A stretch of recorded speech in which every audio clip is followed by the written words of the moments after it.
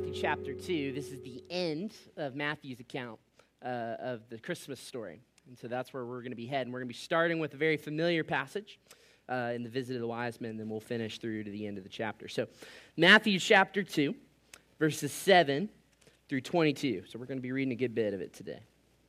Hear the word of the Lord for you, his church, this morning. Then King Herod summoned the wise men secretly and ascertained from them what time the star had appeared. And he sent them to Bethlehem, saying, "Go and search diligently for the child. And when you have found him, bring me word that I too may come and worship him." And after listening to the king, they went on their way. And behold, the star that they had seen when it rose before them went before them until it came to rest over the place where the child was. When they saw the star, they rejoiced exceedingly with great joy. And going into the house, they saw the child with Mary, his mother, and they fell down and worshipped him. Then opening their treasures, they offered him gifts, gold and frankincense and myrrh. And being warned in a dream not to return to Herod, they departed to their own country by another way. And now when they had departed, behold, an angel of the Lord appeared to Joseph in a dream and said, "Rise, take the child and his mother and flee to Egypt and remain there until I tell you, for Herod is about to search for the child to destroy him." So Joseph rose and took the child and his mother by night and departed to Egypt and remained there until the death of Herod. This was to fulfill what the Lord had spoken by the prophet of which we read this morning. "Out of Egypt I called my son." Then Herod, when he saw that he had been tricked by the wise men, became furious. And he sent and killed all the male children in Bethlehem and all that region who were under 2 years old or under, according to the time that he had ascertained from the wise men. Then was fulfilled what was spoken by the prophet Jeremiah. A voice was heard in Ramah, weeping and loud lamentation. Rachel weeping for her children. She refused to be comforted because they are no more. But when Herod died, behold, an angel of the Lord appeared in a dream to Joseph in Egypt, saying, "Rise, take the child and his mother, and go to the land of Israel, for those who sought the child's life are dead." And he rose and took the child and his mother and went to the land of Israel. But when he had heard that Archelaus was reigning over Judea in the place of his father Herod, he was afraid to go there. And being warned in a dream, he withdrew to the district of Galilee. And he went and lived in a city called Nazareth, so that was spoken by the prophets might be fulfilled, that he would be called a Nazarene. Let's pray together. Lord, your word is a lamp unto our feet. It's a light unto our path. So I pray by it this morning that as we read a very familiar story with maybe an unfamiliar ending, Lord, that you would come and you would remind us of just how glorious your coming was and what you came to do from the very beginning. Was to, as the light of the world, step into our darkness. So shine a light on our lives and our hearts today, Lord. Would we be comforted and changed? In Jesus' name we pray. Amen. Well, like many of you, Alice and I have been watching a lot of Christmas movies, and there are a lot of really great Christmas movies out there. Movies that kind of help you understand the true reason for the season.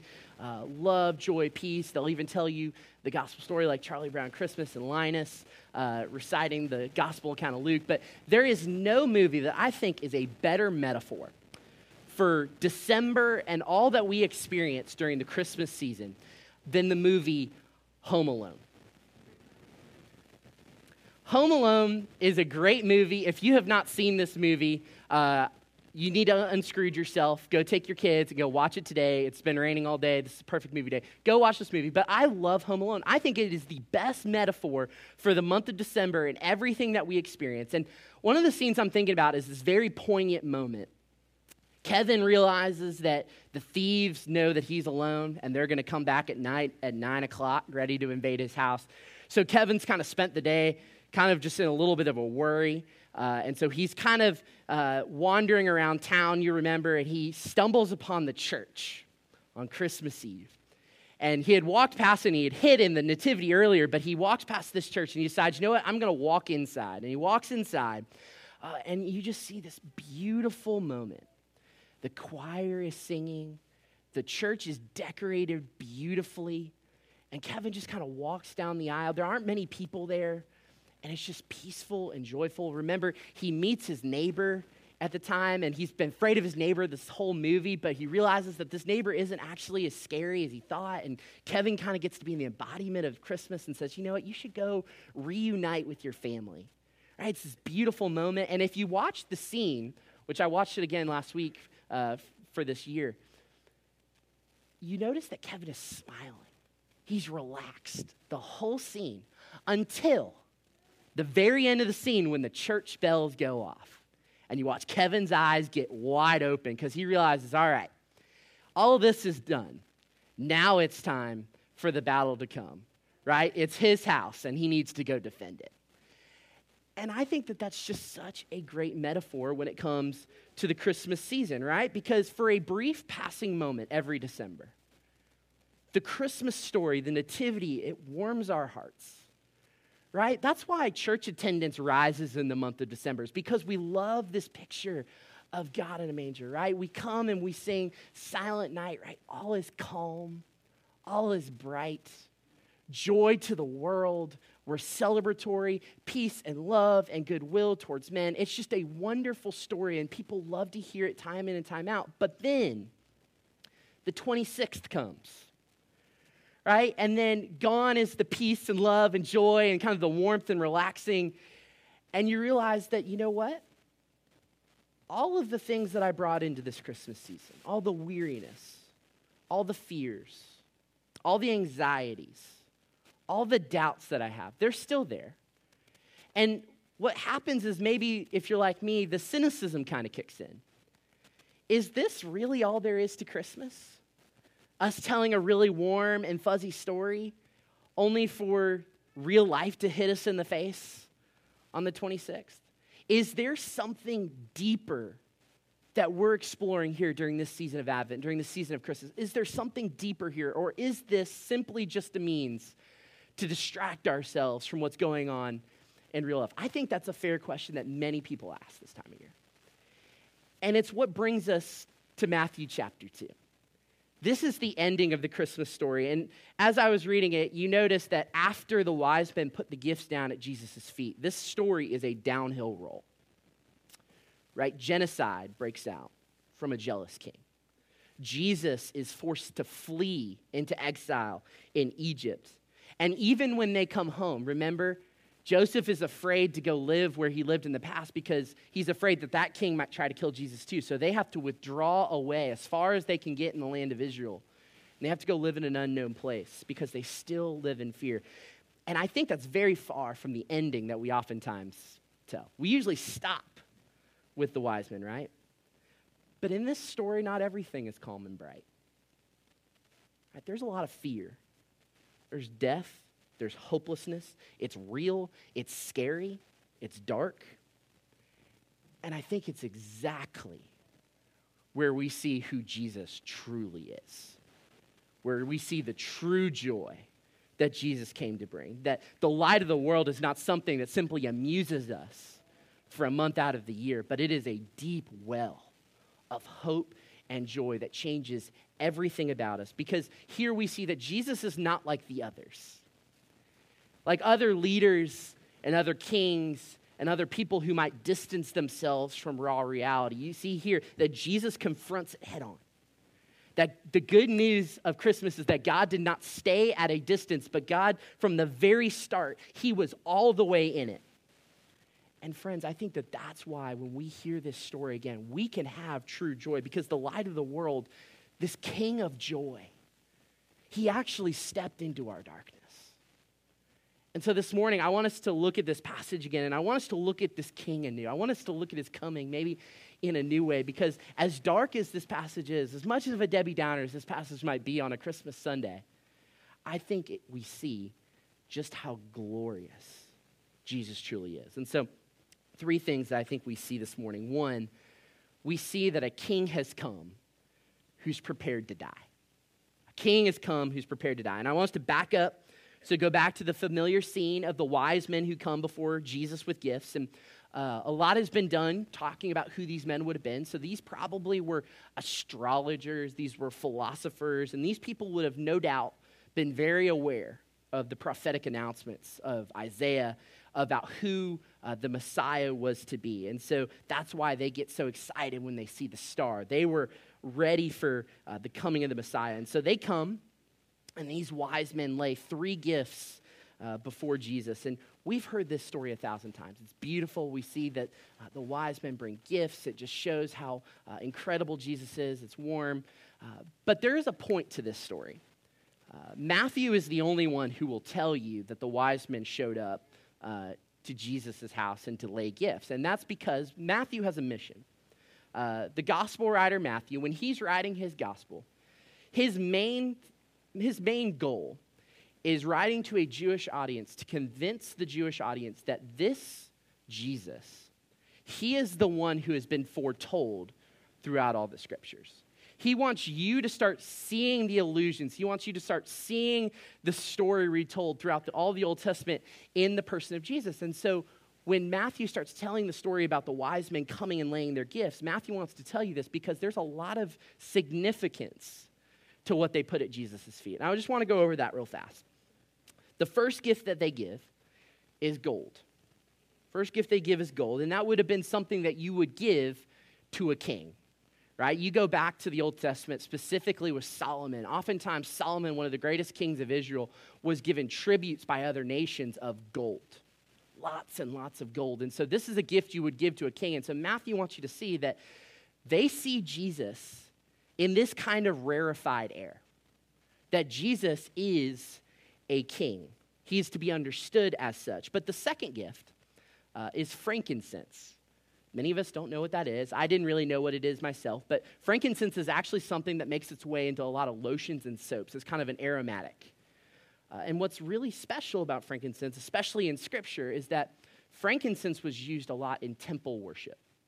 So when you would go to the temple and they would burn incense and they would use the aromas of the temple, oftentimes frankincense was a part of this. So frankincense was used in an act of worship.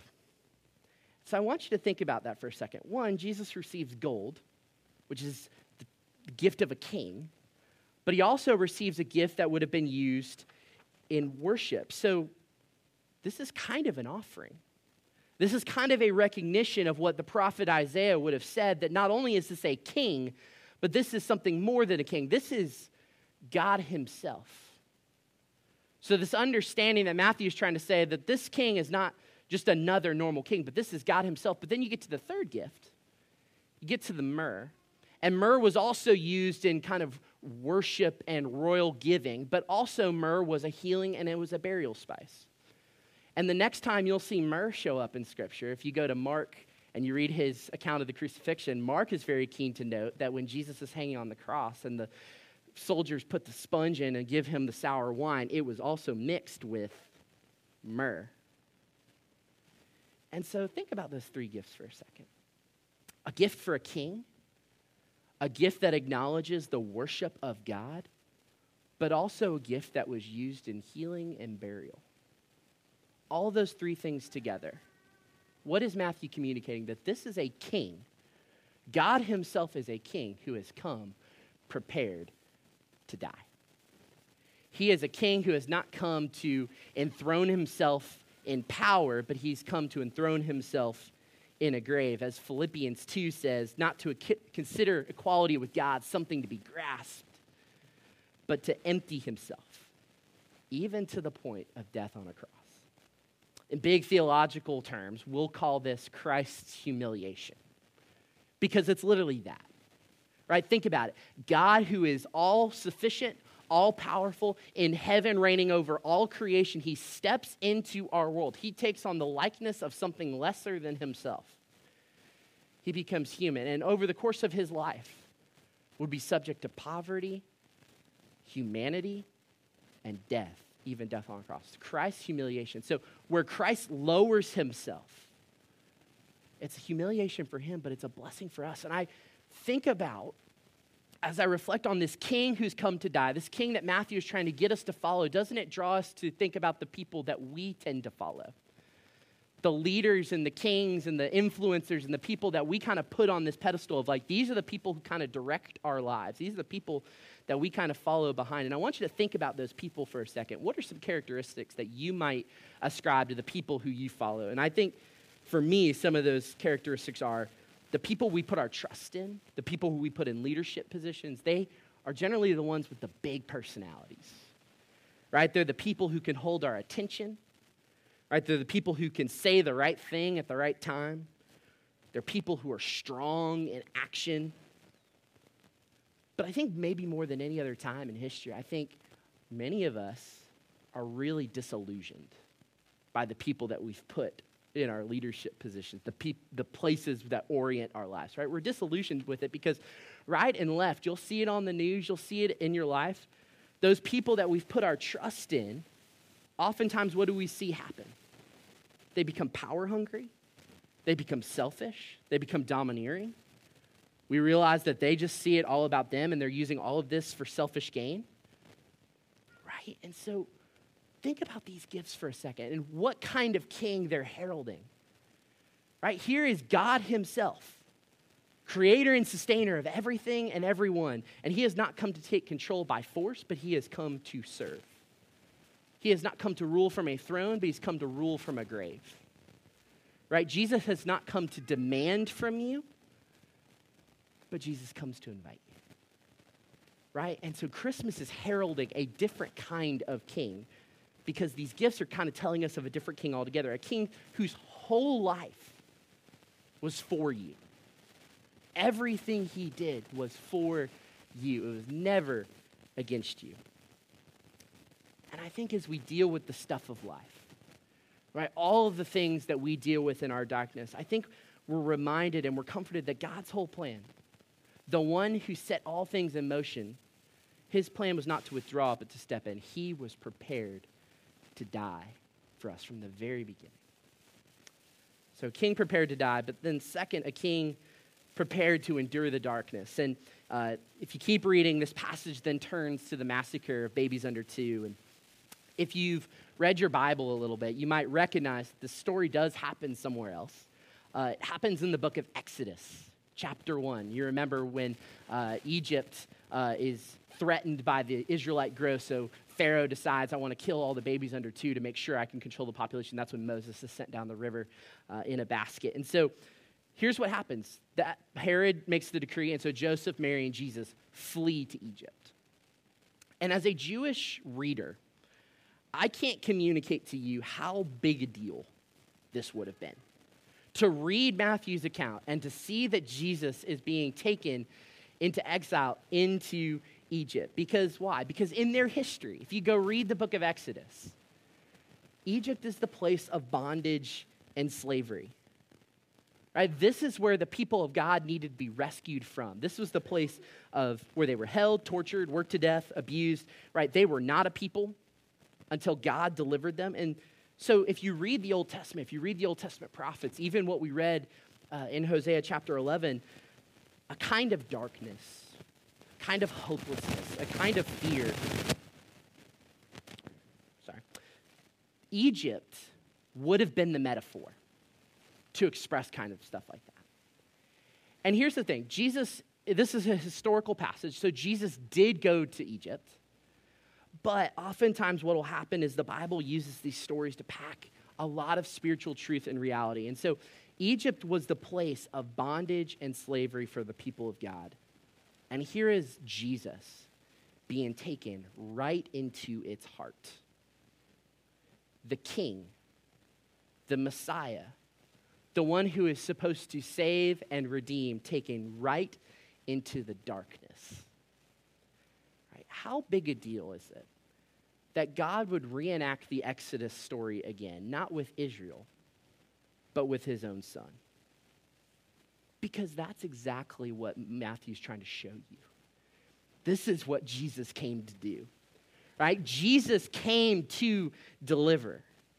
Jesus came to save, and he couldn't do it at an arm's length, right? He had to face the darkness head on. And as a Jewish reader, you read this story and you understand, right? God is with us. He's not in the temple, separated from us anymore, but he has stepped into our darkness. He has not separated himself from our troubles, but he has come and he has taken on my bondage. He has taken on my temptations. He's taken on my fears. He's taken on my anxieties. He's taken on my pains. And guess what? As he emerges from Egypt, and later on in the Gospels, as he emerges from a grave, we see that Jesus does so and he conquers it all. Right? Jesus goes into our darkness and the light is not extinguished. When we were growing up at our church in Orlando, we had this special tradition that kind of happened for a few years where we would do the candlelight service, and so you would sing Silent Night, and you would leave the candle lit after Silent Night was over, and then you would dismiss, and you would keep the candle lit. And the challenge was that you walk out of the sanctuary with the candle lit, and you've got to get it all the way home to go snuff it out on the doorpost of your house. And my brother and I love this. But think about that for a second. You've got a candle, and you've got to get that thing all the way home. And there are a lot of things you don't necessarily think about. It could be cold. It could be rainy. You're going to get in a car with all your kids and a live flame. It's difficult to keep that thing lit. It's difficult to watch it, and it'll wicker. It'll have moments where you think this is about to go out, but eventually you keep it lit and you bring it home. But it's not as easy as it is in the sanctuary when it's all calm and bright, and it's just very easy to keep it lit. And that's the point. See, Jesus didn't stay in the temple. The light of the world didn't stay removed where it was easy to stay lit. Jesus stepped into the darkness where it was hard, where it was difficult. He lost family and friends. He got hungry. Jesus got sick. He entered ridicule and rejection. And in each and every moment, friends, the light never went out. In fact, God endured the darkness, as it says in John 1. It did not understand him. It did not overcome him. See, the light continued to shine. And friends, the reason that this is a joyful passage is that's the God we put our trust in. A God who wept at the tomb for his friend, who had to stomach Judas sitting across from him at the Last Supper on the night he was to be betrayed. A Jesus who had to sit there quietly while lies were hurled about at his fake trial. See, Jesus went into Egypt. Jesus went into our darkness, and the light of the world was not overcome. And so that's a God we can put our trust in. And then finally, real quickly, Jesus is not just a king in glory, but he's a king in the ordinary. And so you get to the very last part of this passage, and Jesus comes out of Egypt, and the family lives in fear, right? So they don't want to go back to Bethlehem or in the area of Judea because they know that the king is there, so they withdraw to Nazareth. And if you look on a map, you can look in the back of your Bible at a map of where Nazareth is versus where Bethlehem and Judea are. And you'll notice that Nazareth is about as far away as possible that you can get in the land of Israel from the capital city. And if you would like to know what kind of reputation Nazareth had, you just have to ask the Pharisees when they hear that Jesus is from Nazareth, and they go, well, can anything good come out of Nazareth? See, Nazareth was about as poor and useless of a place as you could get in the eyes of the religious leaders. And here is where the Messiah goes to live. Right? For 30 years, this is where Jesus lived. He worked and he played. Ordinary, poor, useless old Nazareth. Right? In obscurity. And this is the ending of the Christmas story, friends. This is it. The story of angels and a nativity and wise men coming and laying gifts of royalty at Jesus' feet. Where does it end? It ends in a podunk fishing town in the north of Israel in absolute obscurity. It's kind of a letdown. But it's really not. Why? Because this is where the king decides to spend his time. Not in ornate throne rooms or in government center meetings, but he spends it in the ordinary hum of family life. He spends it in the ordinary hum with all the highs and all the lows. God spends his life in the ordinary. And I think that that's so beautiful because here's a king who has come on this cosmic mission to save us from the darkness, right? To save us from death itself. And what does he do first and foremost? He just learns. He eats. He plays just like us, right? This king of ultimate joy. This king of ultimate joy, he infuses our lives with such a holy significance because guess what, friends? It wasn't beneath God.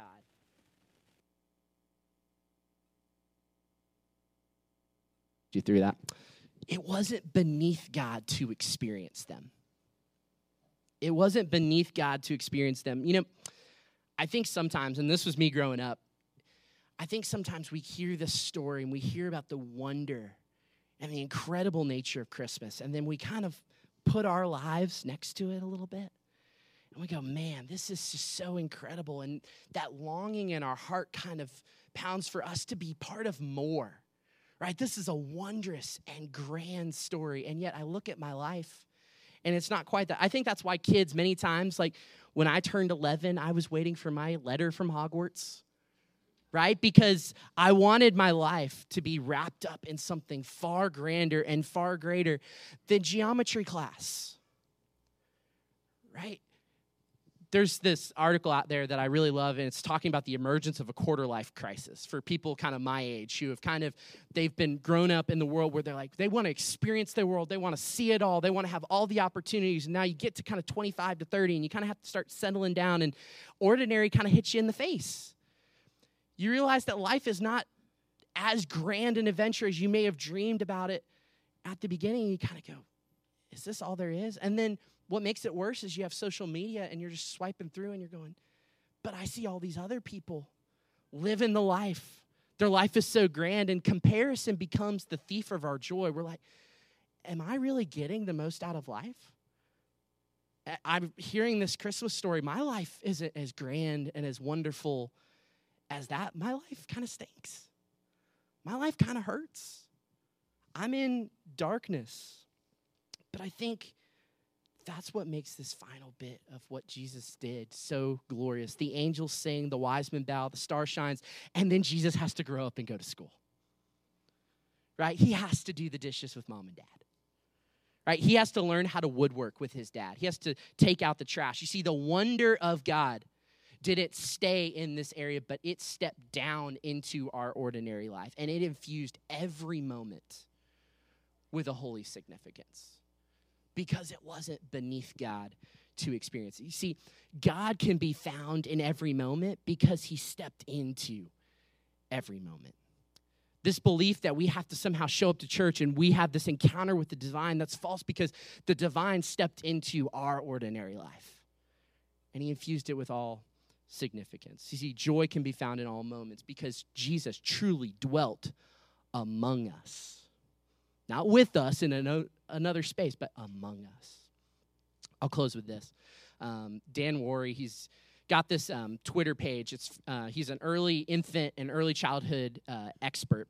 And what he does, it's really cool. He posts videos about babies, and then they're the really cute viral videos of babies, and then he kind of explains the reasons as to why the video is taking place. And so he had a video this past week where he has a baby sitting in his parents' lap, and the mom's just ripping paper. And the baby is laughing, just losing it. I mean, just paper after paper, just ripping it. And the baby's going crazy. And he's explaining that, well, why would a baby laugh at something like this? Well, apparently what makes children laugh at that age is the subversing of expectations. That mom cares about many pieces of paper, so she treats them gently. You read them, you don't rip them, right? When you're reading a book, you don't crinkle the pages. So what makes it all the more funny is when mom just sits there and rips it. All of a sudden, it's all out the window. It's funny. It's the same reason why when you read stories to your kids and you make really funny voices, that's not the sound that's supposed to come out of there. And they laugh, and they laugh, and they laugh. And I love it because what brings joy? The subversive, the switching of expectations. Isn't that what the King of Joy did? What our expectations of who God is, that's not what he did. But oh, does it bring joy to know that a king would come and he would lay down his life at your feet to die for you, that he would step into your darkness, that he would not be removed from it, that he would take that on, and that he would live your ordinary life and so infuse it with significance. See, that's not what we expect, but that's what the King of Joy did. And I think that that's what brings us true hope in this season. Our King of Joy, prepared to die, prepared to face the darkness, living in the ordinary, but creating in us an extraordinary light for the world. Let me pray for us. Lord, we thank you that you are that kind of king, that you switch up our expectations. That, Lord, this is not what kings and leaders do, but, Lord, you stepped in all the way. Lord, you experienced what we're experiencing. You went through our highs and lows. You know what we're dealing with. Lord, thank you. Lord, with this story, this Christmas story that you stepped into our world, Lord, would it radiate joy? Because there's something deeper here, a deeper joy, a deeper hope than anything we could imagine. Pray this in Jesus' name.